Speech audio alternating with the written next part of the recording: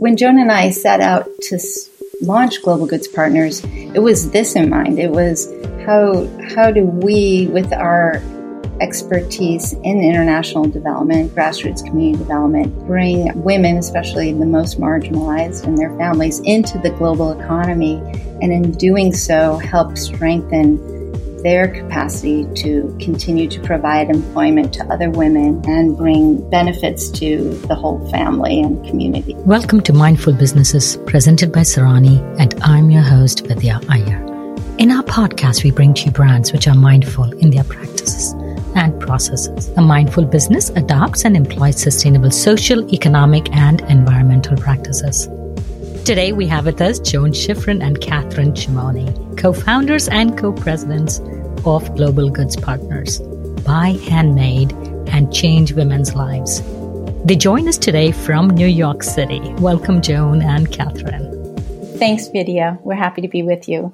Thank you so much. Global Goods Partners is first of its sorts for mindful businesses. You're a different brand compared to the other brands we have featured. You are a registered 501c3 nonprofit organization, whereas the other brands on our shows have been for-profit brands. Can you tell me how you both met? We met years ago. We were both students together. We went to graduate school together and remained friends for many years while we each pursued different directions professionally. We found ourselves both working in the field of international development, which is what we studied, international economics and development. And at a certain point, we were working on some of the same projects as grant makers. We were involved with same groups overseas, mostly working in the global south, and we were visiting some of the same projects. And the thing that we noticed and what sort of turned our attention to start Global Goods Partners was that there was a lot of attention being paid by grant makers and different organizations to education and to social development. And we really felt that what was missing was a focus on economic development, income generation. And while that, of course, was something that different organizations and large NGOs were working on, we saw from a very grassroots level that we felt like we could make a difference. And that difference had to do with trying to bring market access to some of the groups that we were working with. We saw women around the world creating beautiful handcrafted products. There was, in some cases, a small local market, but we felt like not only the products deserved an international market, but that the benefit that could come from connecting them would be an important piece economically for the women and their families. Catherine, tell me what your inspiration was. Like, did Joan come and ask you, hey, let's do this? Or was it your idea? Who came up with the idea? Well, I think we both sort of were at a point in our careers where we wanted to focus on this, as Joan said, on economic empowerment of women. And it was one summer when we were hanging out and I said, well, we can do this. We have the background and we know how to work in, developing economies. And we have colleagues who live overseas, but we've worked with so many colleagues at the grassroots level. So we both thought about it and came up with a very basic business plan and what it would take to really begin an organization. And we have learned a lot over the last 14 years, but it was a combination of where we were in our careers and with our respective foundations and international development organizations that we were working with. So which was the first country you started? And you started 14 years ago, so about 2005? We had a handful of countries that we started with, and those were places that we had both worked and visited extensively and had connections with primarily women-led community organizations that had a strong income generation piece to the work that they were doing. So they were led by women's rights activists and maybe working in the field of healthcare, but then also had this income generation project in the craft sector that was doing very well. And in visiting the community, and this happened to both Joan and I, when we would go in the field and meet with our respective grantee partners, we would receive a beautiful handcrafted gift. And then we would ask, who made this gift? And are you selling these beautiful products, either hand woven or embroidered product or knitted product? And then we would find out that, in fact, they were trying to market the product, but really needed a lot of guidance, that they weren't earning fair living wage, they weren't pricing their products adequately. So we started in just a handful of countries with a handful of community organizations and cooperatives, and it grew from there. And which was the first country? Cambodia? Was there a first, or was it a bunch of countries? It was a bunch of countries. I guess it wasn't Uganda. But you think that was the first, though? This is Joan. When we were working on our business plan, we felt like we had to start with a collection of products. And so we looked at projects that we knew well, and it was an assortment. So we had a project, as I recall, we worked with a group in Cambodia, Friends International, I believe. And the Artisans Association of Cambodia working with silk scarves. And then in Uganda with hand-painted greeting cards and note cards. We also worked in South Africa with a community of beaders and making beautiful beaded bowls and ornaments. So I would say there was probably half a dozen groups that we launched all together. So a number of countries. I don't want to get ahead of ourselves, but our thought was we would make products available on the website, not do any on-site retail.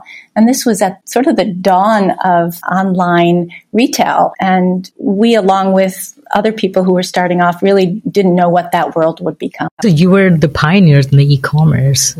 This was been before Etsy? It was, yes, it was before Etsy. How do you select these artisans? Do you think like, I want more scarves, people want scarves, and then you go out and seek different scarves, or do the products come to you? Which way does it work? Yeah, so we identify the women-led social enterprises and cooperatives and associations first. And we're looking for not only women-led, but also majority of women artisans that they support, but well-governed entities. And then we begin a dialogue.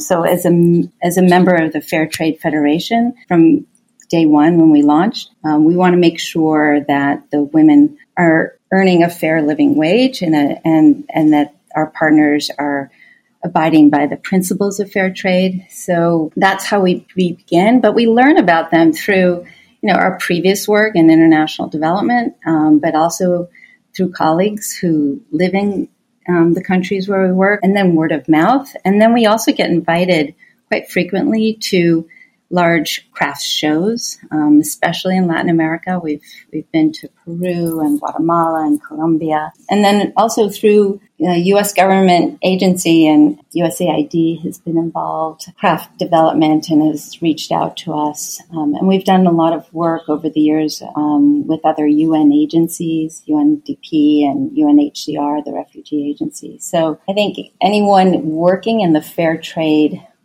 sector will have heard about us. So the business model, or rather the nonprofit model that you have, is you work with women-led agencies and you work with them to bring the handicrafts over.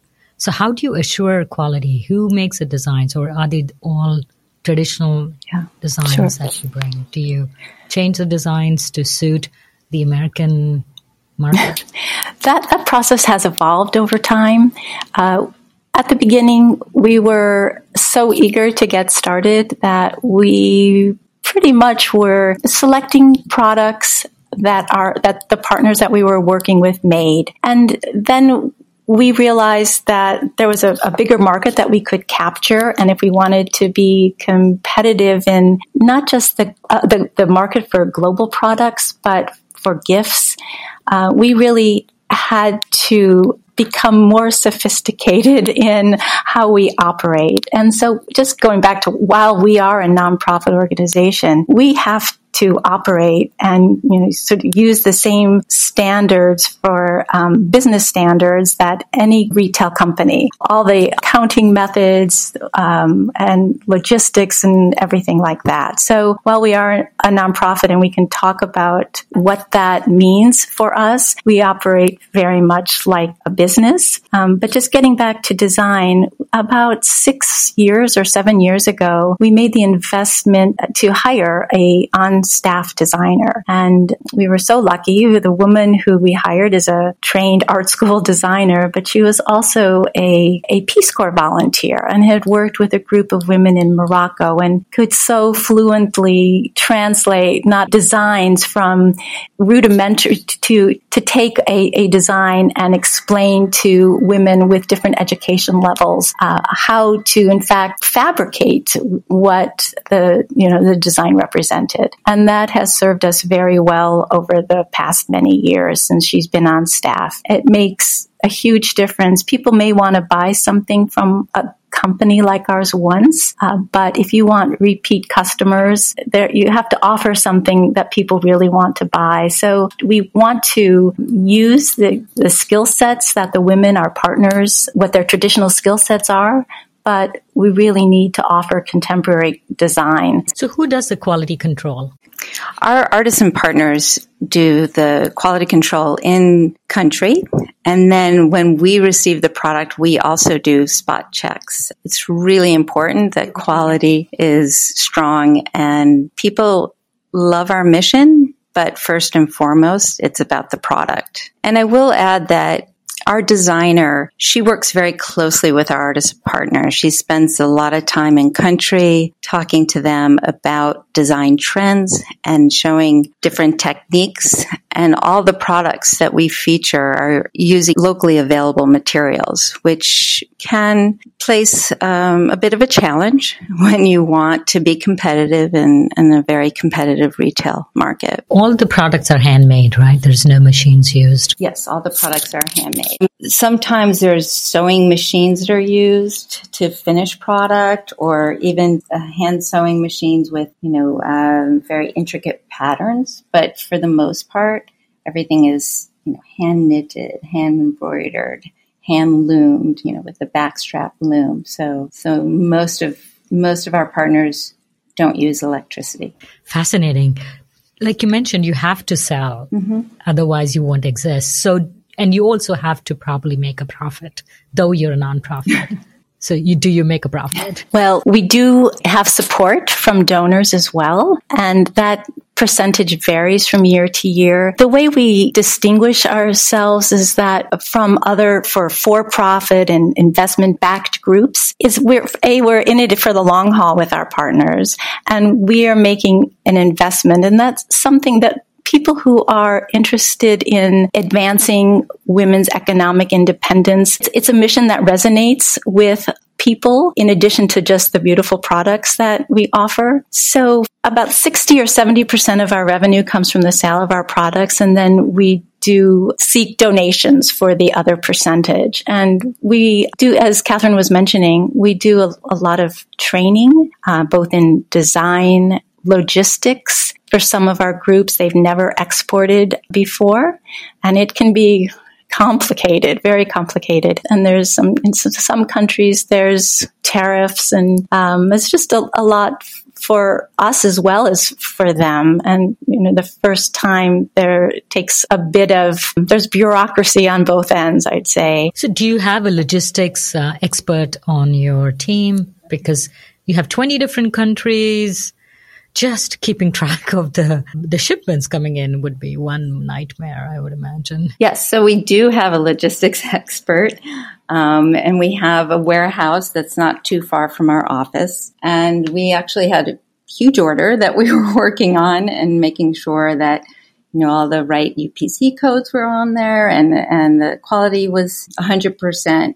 I will also say that, part of the reason that we have foundation support is because we take risks. So we're working in conflict regions and post-conflict regions.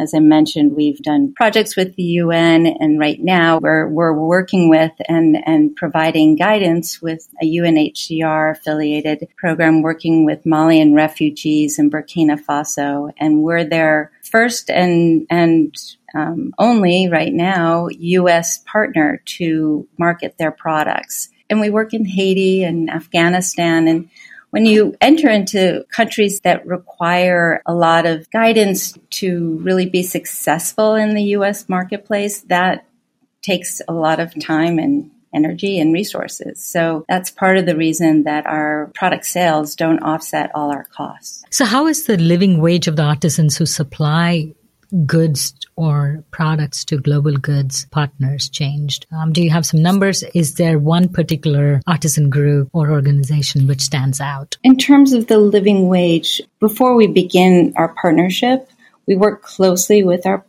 the artisan partner that we're bringing on. We have a list of questions that we ask them. And first, we begin by telling them all about us and what we're able to offer in terms of our partnership. And then we ask them questions about when were they founded, tell us about your governance structure, tell us about how you price your products, and tell us about what are the wages in your community. Does your country have a minimum wage?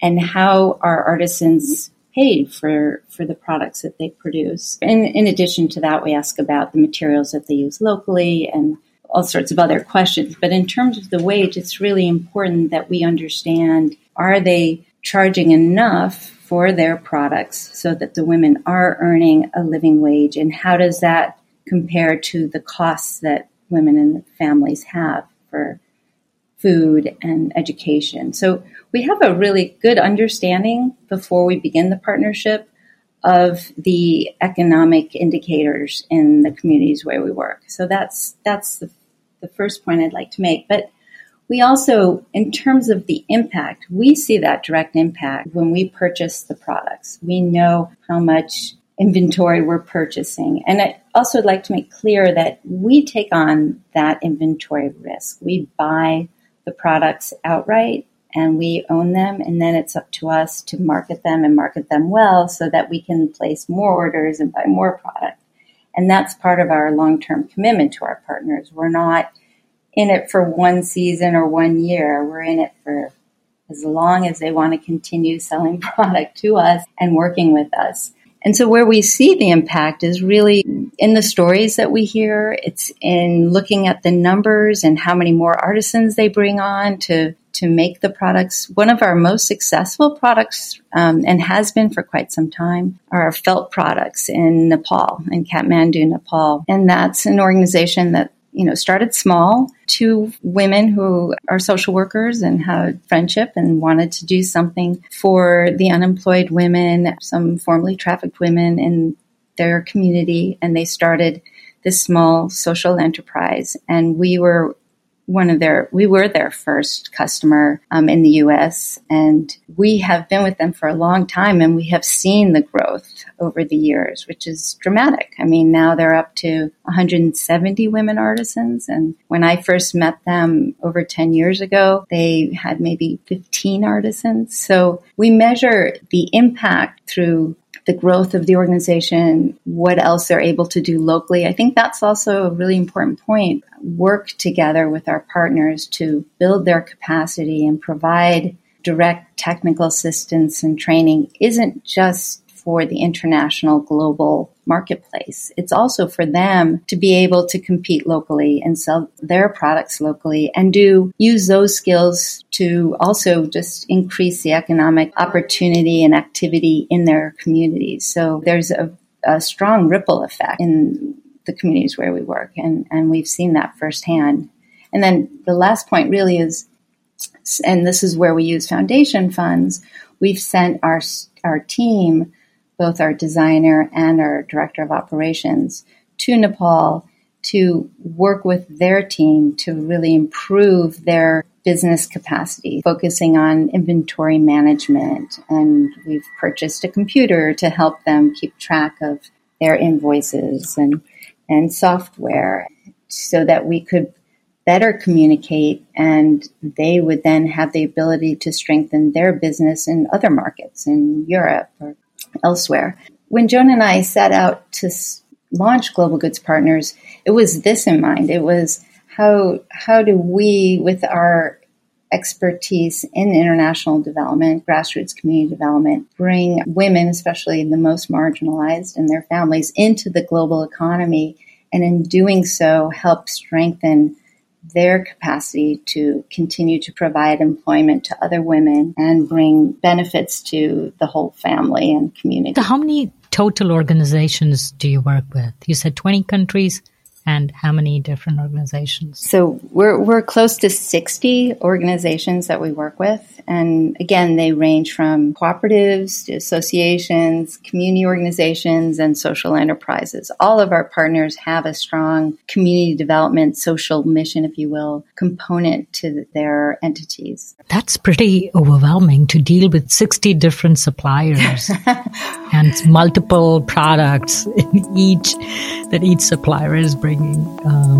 Is selling to you or making for you and bringing them over and marketing. It's you probably both, I don't think you get any sleep. With the time difference, not to miss that. Like you have performed here and then Nepal is, 10 and a half hours ahead of us. Because this is a business program, I will mention or people who are interested in mindful businesses. It has been hard, I'd say, or a challenge to achieve economies of scale in the work that we do. And that's another reason why we maintain our structure as a nonprofit organization. We really look when opportunities come our way. We evaluate each one, like how will this advance the groups that we work with? Because we also, I should mention, besides being a retail site, we also have a pretty robust wholesale community of stores and shops, museum shops that buy from us. Where I think we're in 50. There's a buyer in each of the 50 states and a few overseas. And we also do custom product as well to satisfy these three different channels and have some variety and an assortment that people can choose from. We have expanded our network to this large group of partners. Right now, we feel like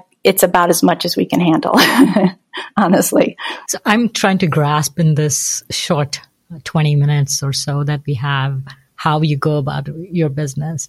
So you identify these groups. And in the groups, you identify the products and you design the products. Somebody goes there, teaches them how to do it. And then you do that in 20 different countries and 60 different organizations and bring it all back here and do a retail and a wholesale and try to make some profit. Right. Do you make any profit at all? No. Yeah. So, we price our products to be competitive. We look at first the business, what our expenses are to run the business, including products, the cost of goods, and then the donations and grants that we receive, we really allocate that to the work that we do with our partners on capacity building and community development. So when you add all that together, we do, in most years, come out ahead.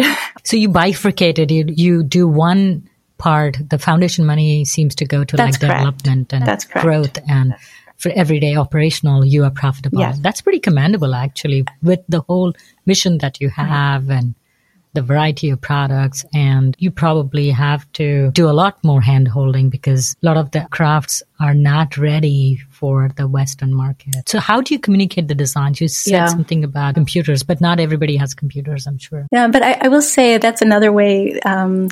The world has evolved since we started. It used to be that there were a few partners that we worked with. There's WhatsApp now. That's right. That is absolutely.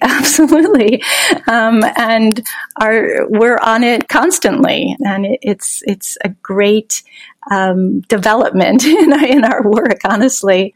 and we Skype and we FaceTime and do, I was just about to say it, early on in 2005 when we started, I remember a group that we worked with in Uganda. The director had to take a bus like overnight to get to an internet cafe so he could communicate with us. Even if in places that aren't necessarily electrified or don't have electricity on a regular basis, cell phones have changed their world and has changed our world as well. I think they just skipped the whole landline thing and went to completely. Cell phones. Catherine, I just wanted to add, of our 60 partners, there are some that have very strong social enterprises, and they might not be partners that we work with very frequently, but they're partners that we have agreed to work together. And so, for example, we also have a robust custom clientele, and we might get an inquiry from a potential custom client asking about a particular product from a particular country. And then,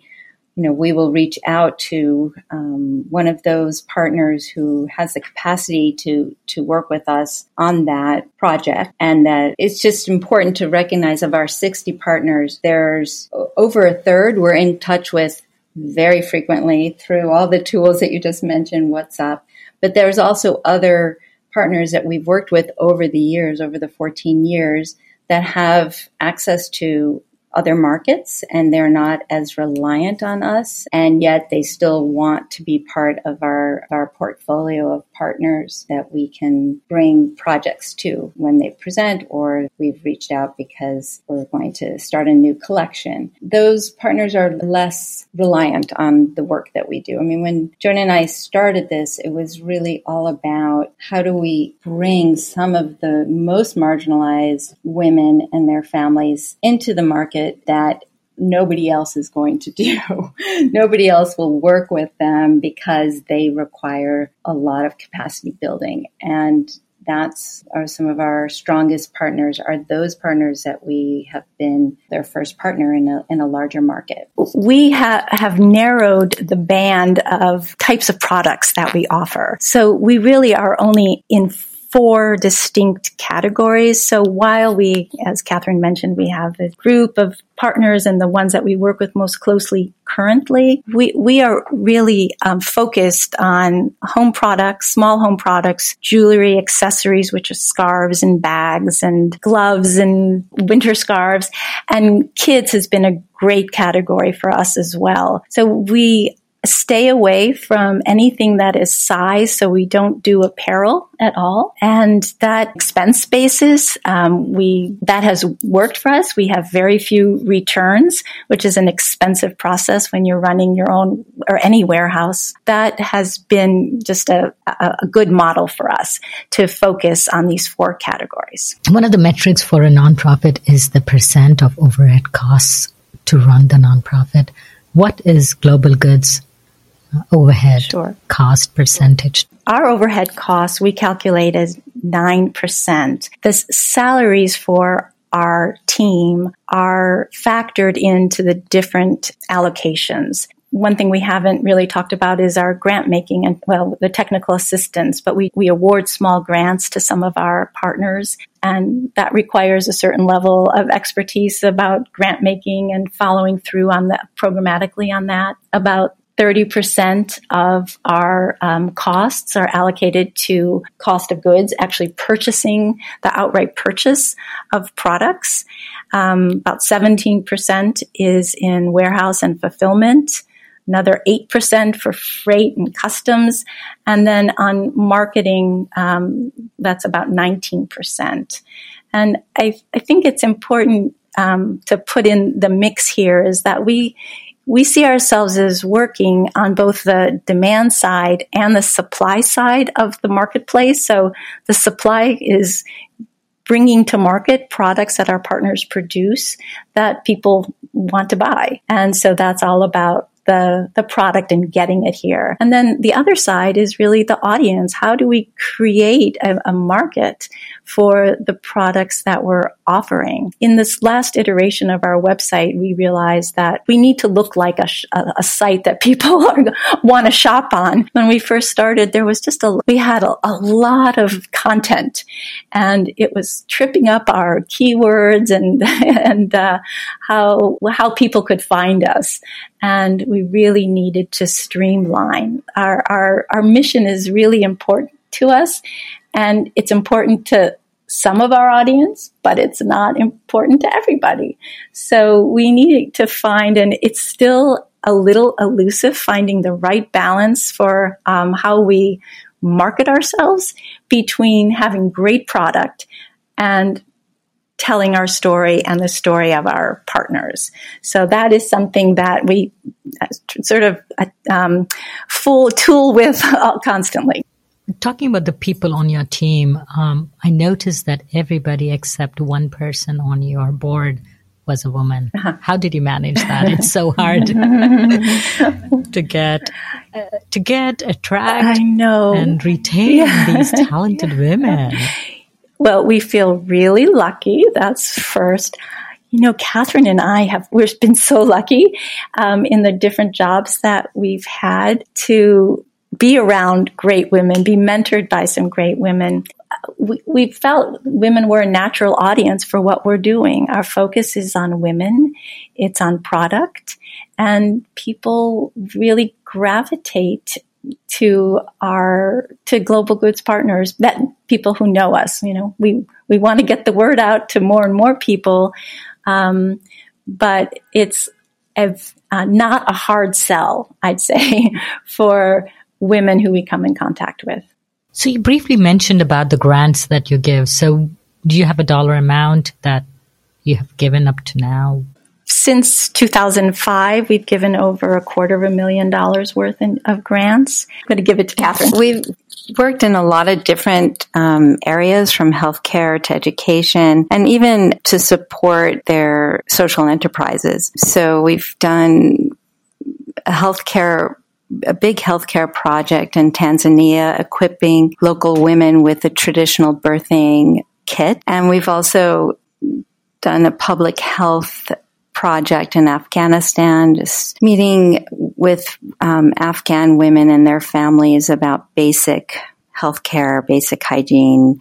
That's something that all of our partners identify what they want the resources for. And so all of our grant making is led by our partners, and they know that this opportunity exists for them, and they fill out a pretty easy application just telling us what the project is and how it will be implemented and what budget will accompany the project, and basic grant making. But not everyone takes advantage of it. And we've also done emergency funding.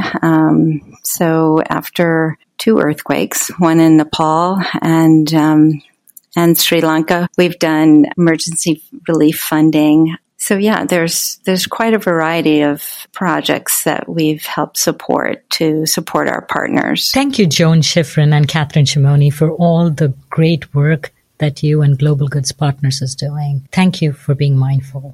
Thank you for having us. Thank you. If you're a creator of a mindful brand or would like to recommend a mindful brand to be featured on our show, send us a message on our Facebook or Instagram page. We recorded this podcast in Lafayette, Indiana at Q1067. Thank you, Jim Stone, the owner of Q1067. Tatum Gale composed the music for this podcast. This is Vidya Iyer from Mindful Businesses.